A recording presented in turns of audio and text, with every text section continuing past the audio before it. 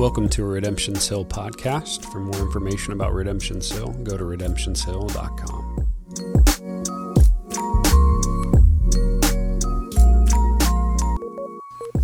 We're in Hebrews, the 9th chapter. I'm going to go ahead and read, and we will jump right in. Chapter 9, verses 1 through 14.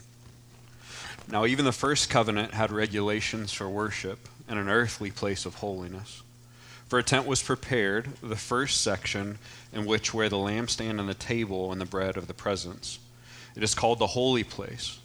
Behind the second curtain was a second section called the most holy place, having a golden altar of incense and the ark of the covenant covered on all sides with gold, in which was a gold urn holding the manna and Aaron's staff that budded and the tablets of the covenant.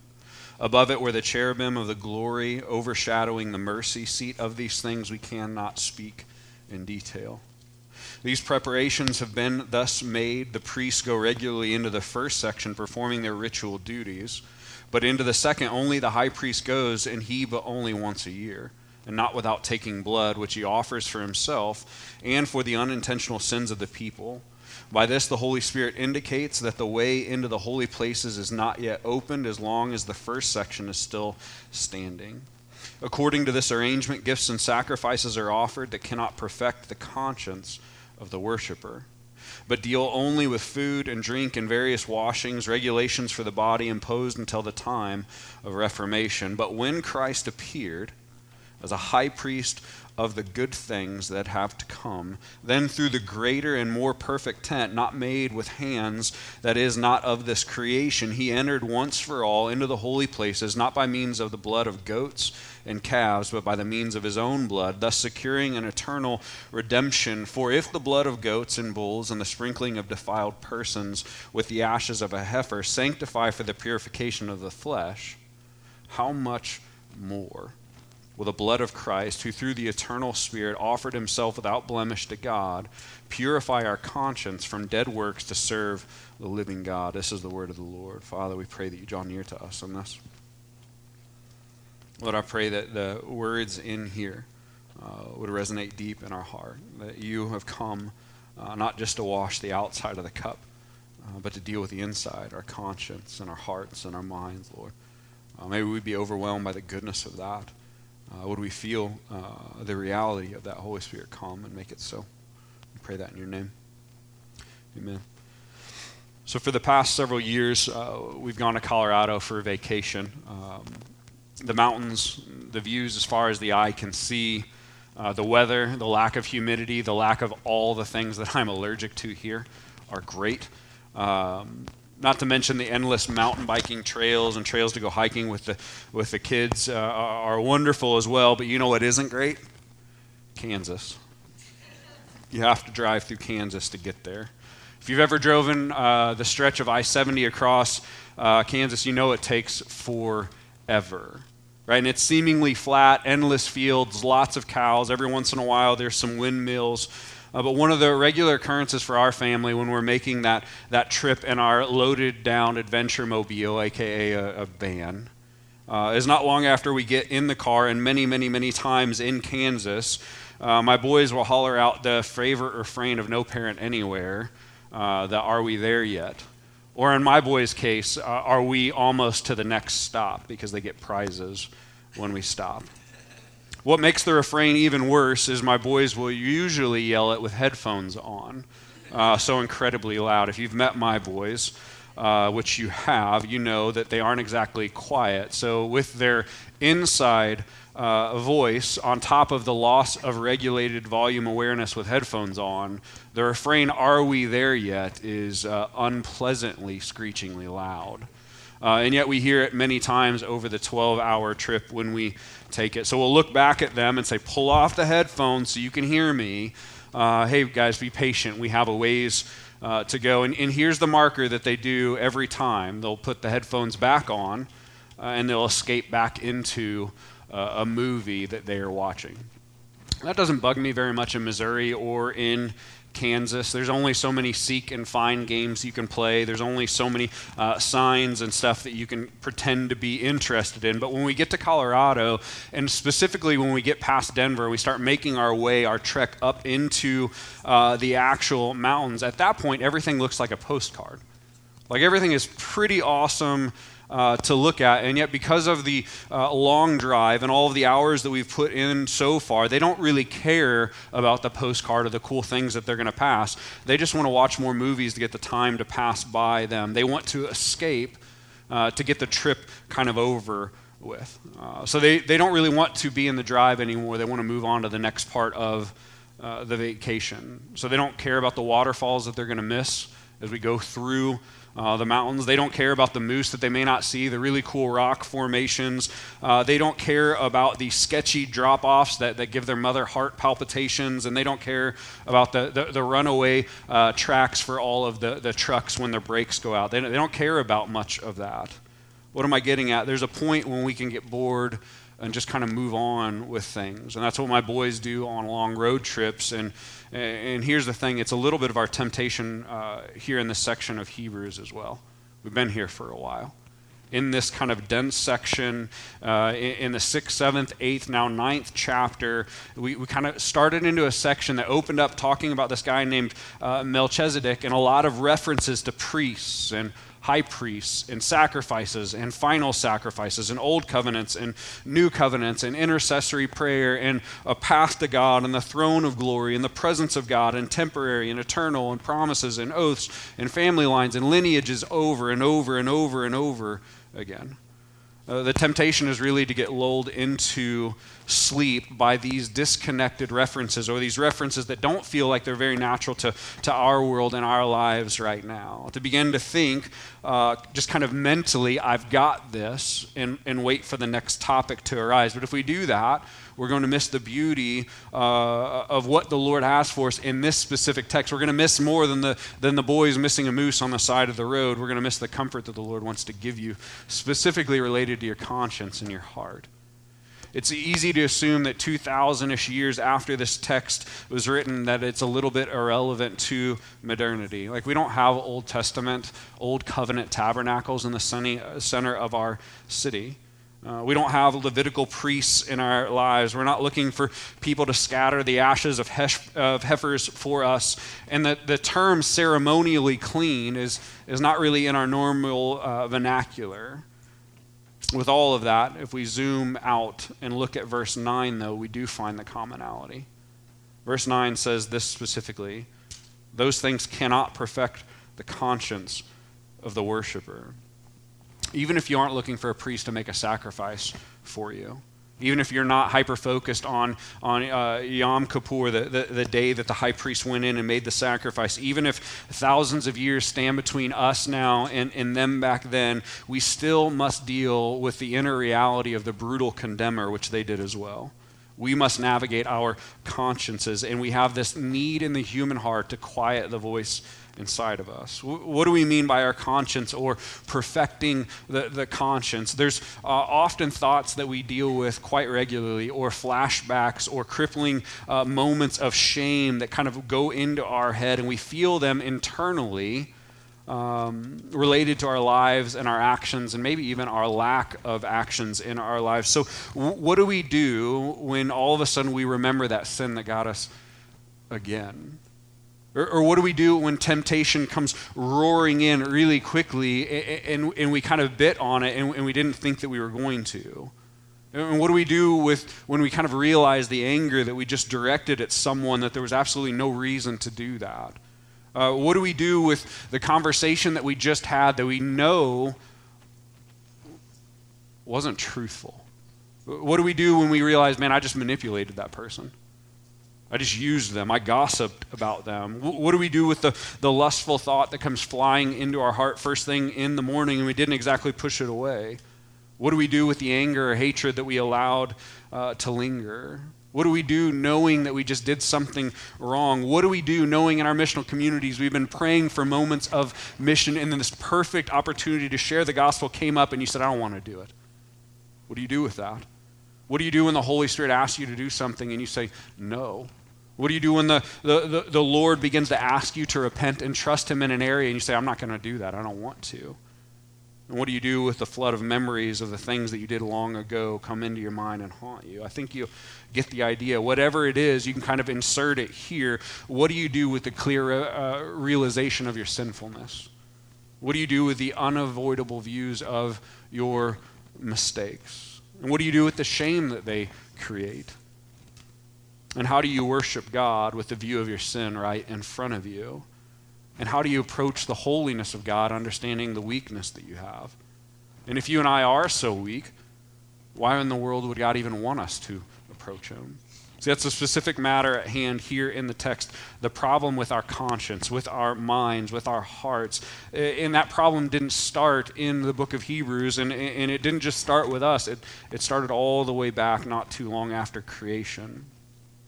Genesis chapter 3, we go back to a scripture that we read a lot.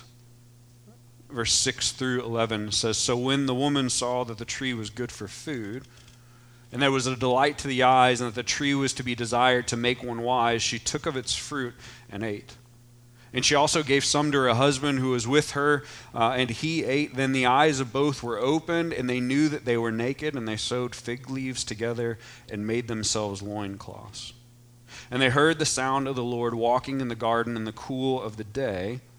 And the man and his wife hid themselves from the presence of the Lord God among the trees of the garden. But the Lord called to the man and said, Where are you?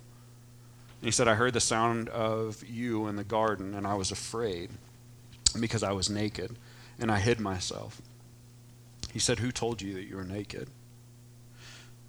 We see more than just kind of an old story here in this text. We see a window into humanity and a repeat story that plays itself out in our lives. If we kind of set the stage, God had created, and he said of his creation that it was good. There was no defilement, no shame, no sin, no anything to kind of feel awkward about. Just the creation that God had invited humanity into. What was beautiful about this text is in this part of creation, Adam and Eve walked with the Lord. Their regular days involved the presence of God, the glory of God, knowing God, walking with God. This was normal. It's a reoccurring reality. This didn't happen just every once in a while. This is what they did. Can you wrap your mind around regularly sensing and experiencing God? Not once a month or a season or a year or a decade or a lifetime, but all the time, every day. Well, we begin to understand with Genesis 3 is this isn't supposed to be a fantasy. This is what we were created for. This is what our hearts are wired for. This is where we are meant to find joy and meaning and fulfillment and satisfaction and peace is through a connection with the Father. But when sin entered to humanity, it did something kind of interesting. It created this emotional awareness and this conscious awareness of our wrongdoing, and this awareness caused them to run and hide from God's presence. You see it in the text. Adam and Eve sinned, and as soon as they did, the shame of it, the awareness of it changed their actions. That is, their internal feelings then affected their external realities and the way that they lived. So what did they do? They took some fig leaves and they covered their nakedness at once. Mind you, think of the storyline of what's happened here so far. God didn't boom down a scathing rebuke at them, and then after that they made fig leaves. God hadn't chastised them. They, on their own, felt these feelings that caused them to hide, to avoid things, specifically to avoid the thing they needed most. So they covered themselves with figs as a manifestation of their inner feelings. See, often people focus on the idea of maybe physical nudity in this story, and they miss it. This isn't the big deal of this story. The aha isn't this is where clothing was invented. The big deal was that people were meant to exist in a way that didn't require constant cover. They were meant to be fully seen and not need a shield to go in between them. And yet because of sin, we're always feeling the need to block a clear view of ourselves. You cannot fully see me. I have to hide. We feel the need to adjust the way that we are seen or perceived or the way that we appear. This is what happens when sin enters in and slams into the human heart. Our identity gets kind of rocked, And then we do things to try and feel better and undo the feelings of what feels wrong. Adam and Eve, through this, they hid themselves. They sinned, and because of their sin, they hid from God. Now check out the detail. Even as God was pursuing them with his presence, they hid. When God came after them, and it doesn't say God came after them and pursued them in a blind rage. He came in a loving pursuit of them. And they reacted by avoiding the thing in which they were created to find their meaning. They hid from the presence of the Lord, from God himself. They assumed in their head that God would reject them and hurt them and crush them, so they kind of preemptively acted and hid from him. The words that kind of set heavy on me when reading the text this week were, when God says, "Why did you hide?" Adam answered him, "Because I was naked." He didn't say, "Well, I hid because I ate the apple." He didn't say, "I hid because I disobeyed your commands." The first thing he said, the thing in front of his mind was the way that he felt. I hid because I felt naked, because I felt dirty, because I felt that way is the reason I needed to hide from you. And God asked him this question: who told you that you were naked, though? Because God hadn't said it. God doesn't respond with, "Of course you feel naked, you ungrateful." He doesn't scream, "I can't believe you. I can't even stand to look at you." He just responds with that question: who told you that you were naked? Who told you that you couldn't be in my presence? Who told you to avoid me, especially when I'm coming to look for you? The answer seems to be some combination of themselves and the serpent did.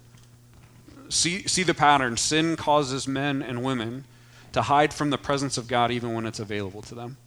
If there's not much you hear from this text or today, that would be one thing I want us to hear. Sin causes men and women to hide from the presence of God even when it's available. Because the conscience will whisper, "You're too dirty. Your nakedness makes you unable to get close."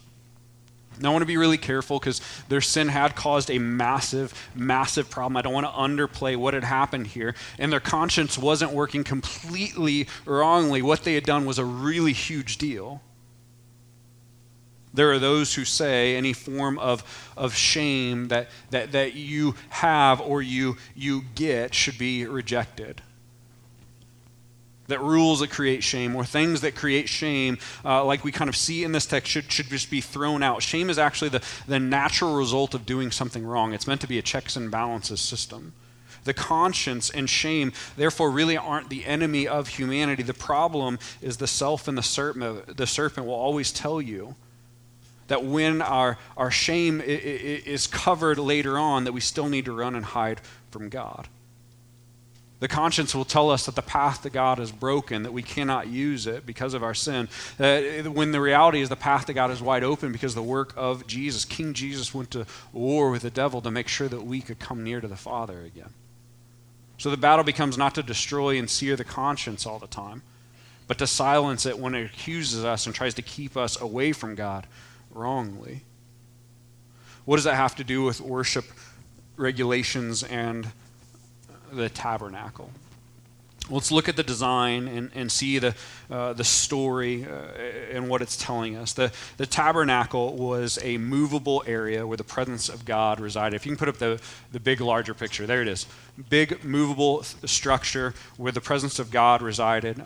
It's not that God was confined to this little area or anything like that. It signified and represented the presence of God for the people in the Old Covenant. In this place, there was a thickness of the presence and glory and holiness of God the Father.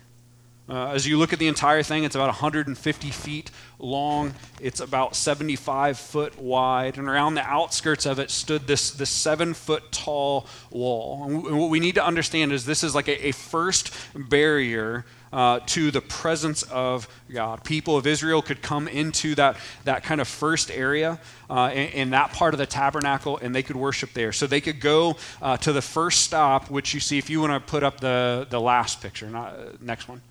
On the right side, the very first thing as you walk in the doors or the gate to this area, the first thing you'd find is this bronze altar. If they wanted to worship, they could go use that. But they couldn't go any further. This first stop was as far as they could go. The presence of God was not available to them. All the way to the left inside the tent is where the presence of God is. They could hit the first marker and go no further than that. The next stop or next marker is a bronze basin, the second thing in. And this is a washing station, if you will, where the priest would go perform these regular washings and these regular rituals there. It wasn't for everyone. The average person could not use it. So imagine you're just a regular person who wants to get near to the presence of God, but all you can do is go to the very first marker. You can go no further, and you can't see in, and you can't see God. There's a tent in front and another veil in front of that and doors in front of that. You can get to the first marker, and that's it.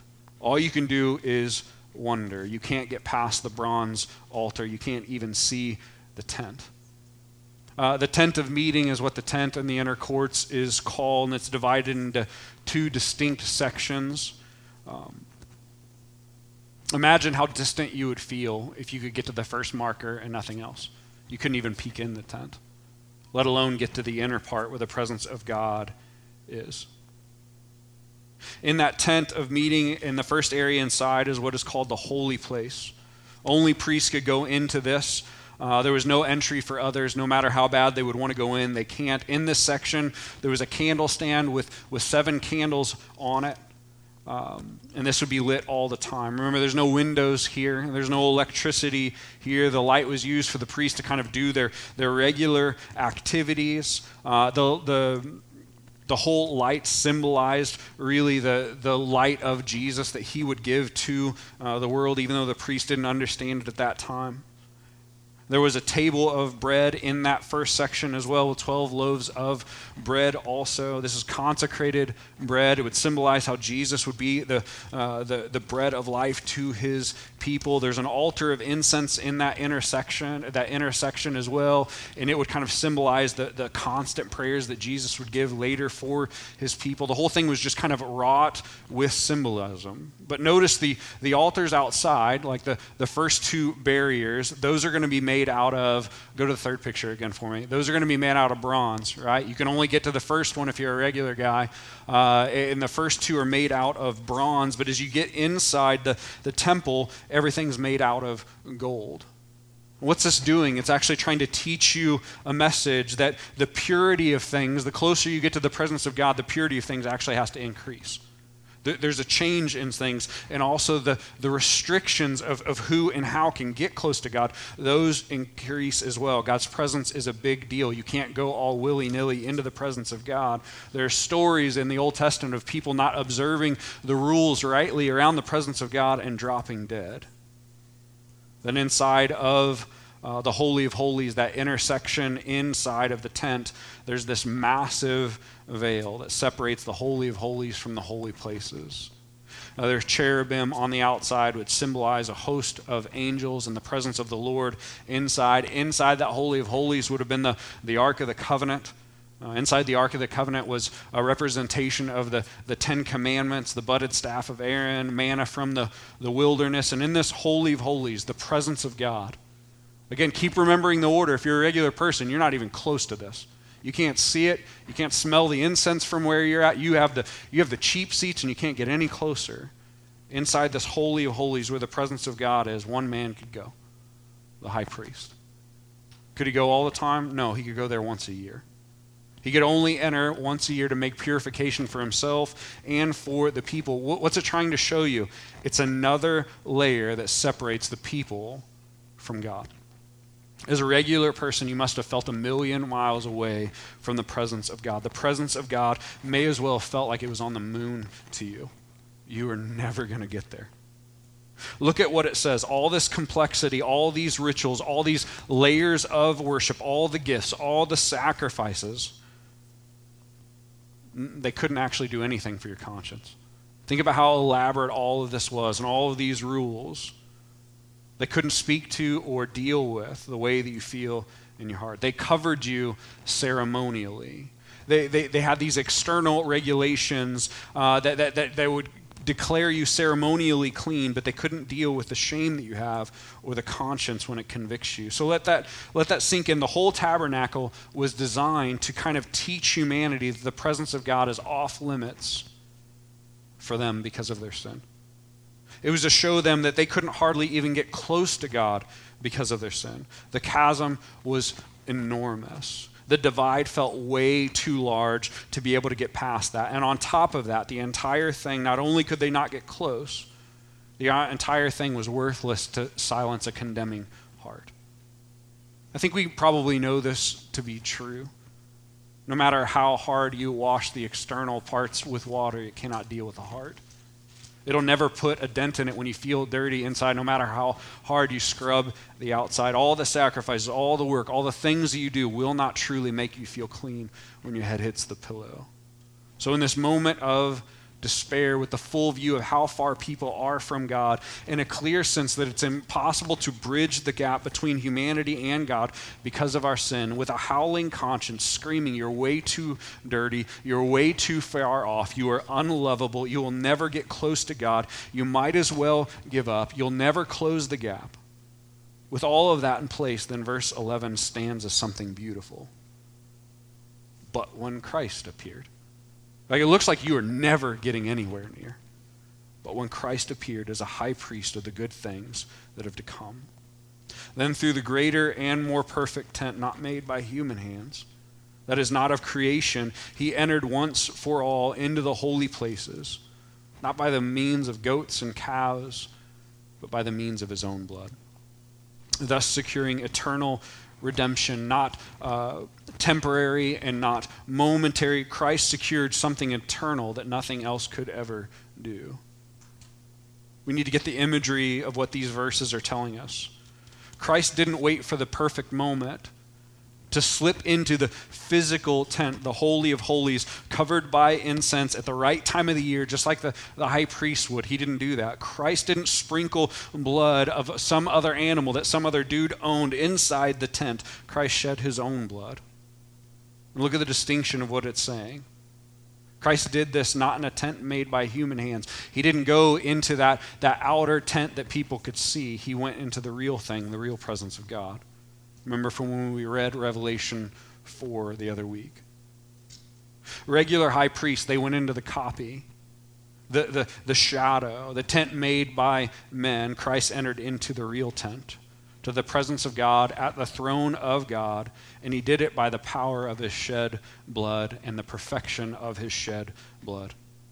Earthly high priests could go into the presence of God in this physical tent. And as soon as they leave, the imagery that we need to see is they get to go in one time a year. They make some sacrifices. As soon as they leave, the veil shuts behind them and nobody can even see in there. When Christ goes in, he makes a sacrifice that is once for all. The final one, the last one, the perfect one. And the understanding is Christ didn't then walk out with the veil shutting behind and locking the presence of God in. What do we learn after the crucifixion of Christ? After Christ walks into the presence of God and gives the perfect sacrifice, the veil is torn in half. The barrier between humanity and God is destroyed. The gap is closed. Through Christ, sinners could draw near to God once again. Through Christ, what was lost by the first Adam is reconciled by the second Adam. Remember that picture of the bigger tent? In the Old Testament and washing the outside, you're not getting past the first bronze thing. Christ has done let you go all the way into the Holy of Holies. He has made a way where it appears that there was going to be no way for you. Here's the other element that the author wants you to hear in the text. Not only has he made a way for you to get all the way into the presence of God, but he's done more than that. He's the perfect sacrifice, the last sacrifice. We've heard that Jesus makes a way into the presence of God. But the layer that is added into this text is he also deals with our conscience. The blood of goats and bulls might have dealt with what they called external purity. Meaning in the Old Testament, in the Old Covenant, if you wash the right way and you put on the right clothes and you ate the right things, and you didn't touch the wrong things, and you performed the right rituals, you could be declared ceremonially clean. This is an external sense. You hadn't touched something dirty and defiled the outside of who you are. The book of Leviticus goes into great detail of this ceremonial purity and the specifications that go around it. But the understanding, again, is all those external rituals, all the things that you do and touch and the clothes and things that you avoid, all of those things,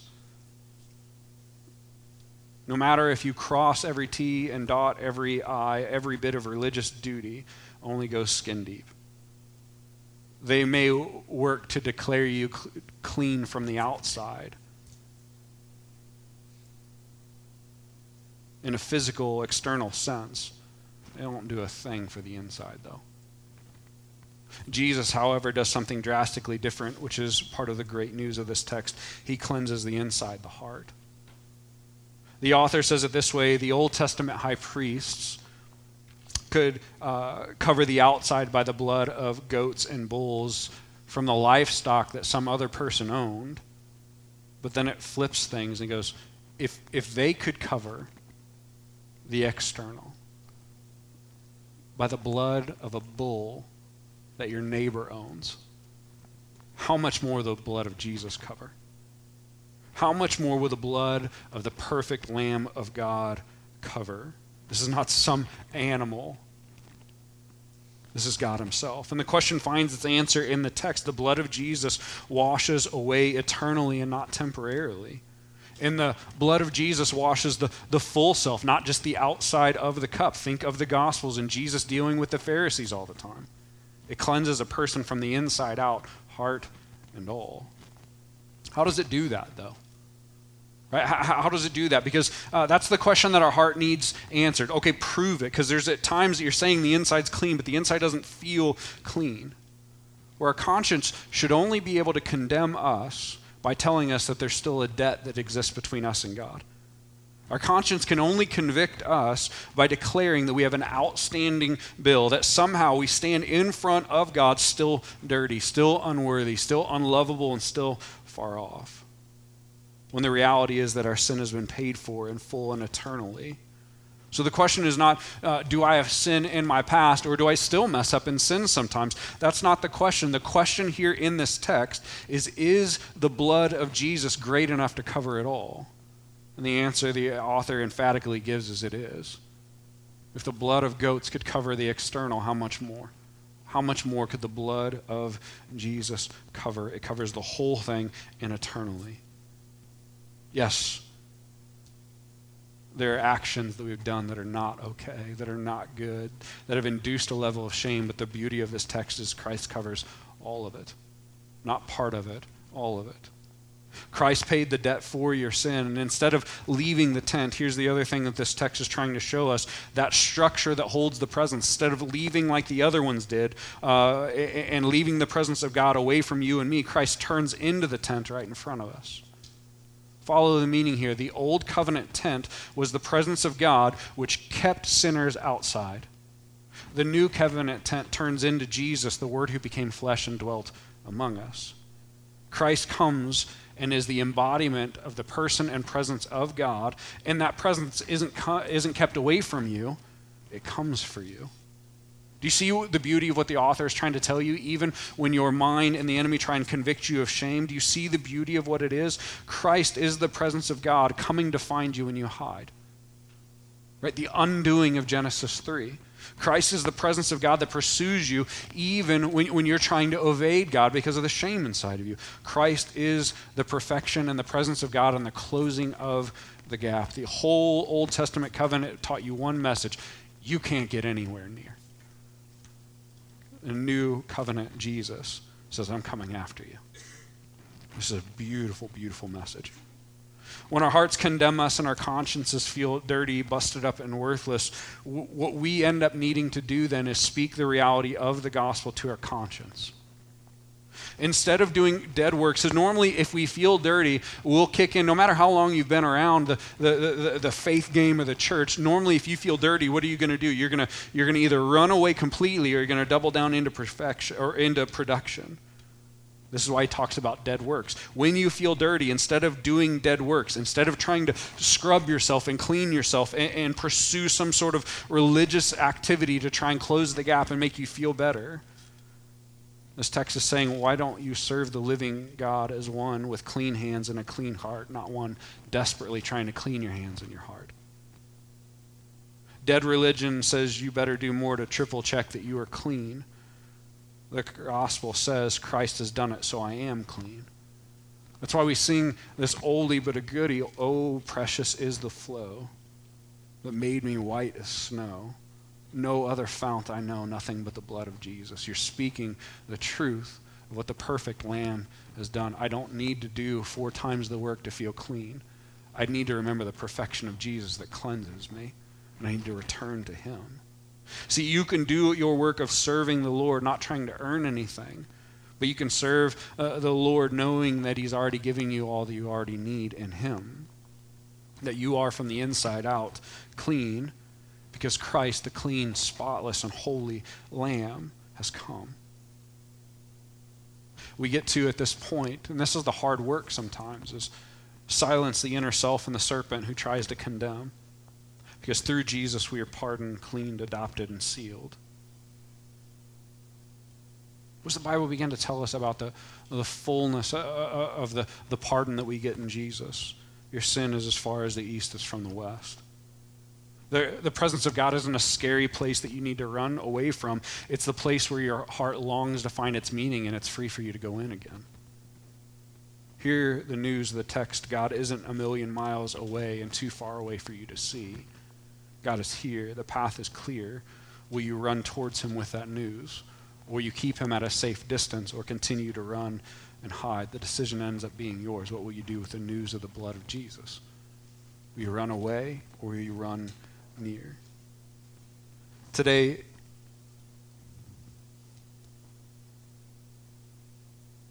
I'd say if your conscience feels unrelenting,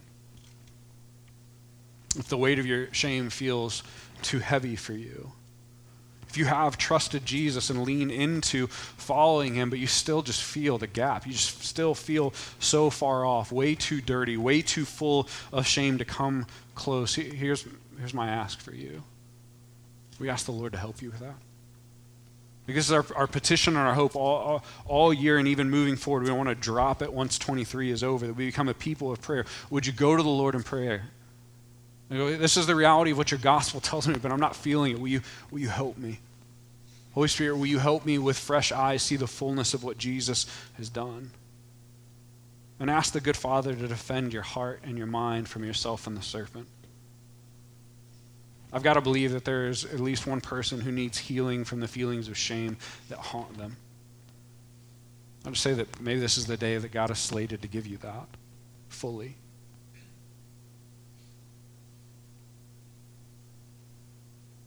The shame that we feel isn't the gift that a good Father wants to give us.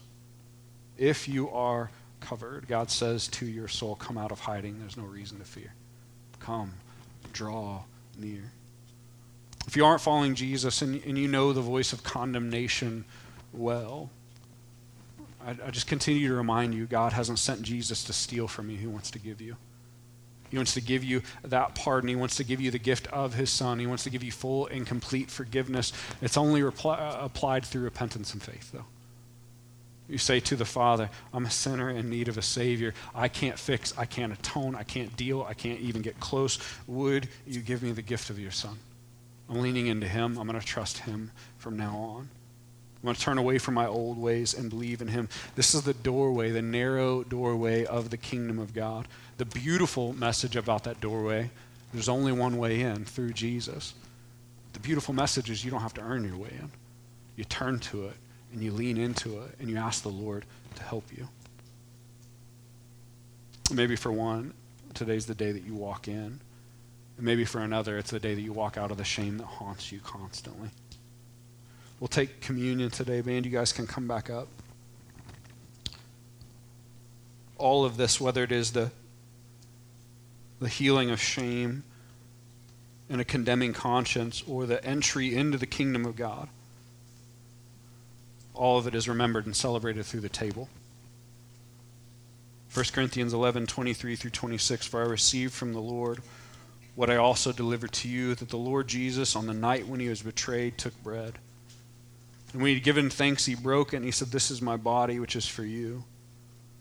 Do this in remembrance of me. In the same way also he took the cup after supper, saying, this cup is the new covenant in my blood. Do this as often as you drink it in remembrance of me, for as often as you eat the bread and drink the cup, you proclaim the Lord's death until he comes. We will sing a song, have a couple moments of prayer, and then the table will be open, and the hope is that the bread and the cup would encourage your soul. The ability to draw near, the ability to be clean, the ability to be in the family of God, the ability to say it's been paid for and paid in full, it only comes through the work of Jesus. That's what we're remembering when we come each and every week of the table, not my work but yours, your body and blood or shed, and that's why I'm safe. So I pray that you would come and be encouraged at the table. You don't have to be a member to take. We just ask that your faith be in Jesus. Friends, I'll just encourage you, if shame has been your constant, the Lord wants to help you with that. Would you lean into him and ask him for help? We'd be happy to pray with you if you'd like about that. But the shame and the unrelenting weight of a conscience, the Holy Spirit has something better for you, and I just pray that you would ask for help for that. If you've been navigating around God at a safe distance, my hope for you is that would just be over. That you come to the Lord and say, man, I need you. Come into the family of God. The God who destroys shame and destroys the sin that we have. Will you stand and pray with me?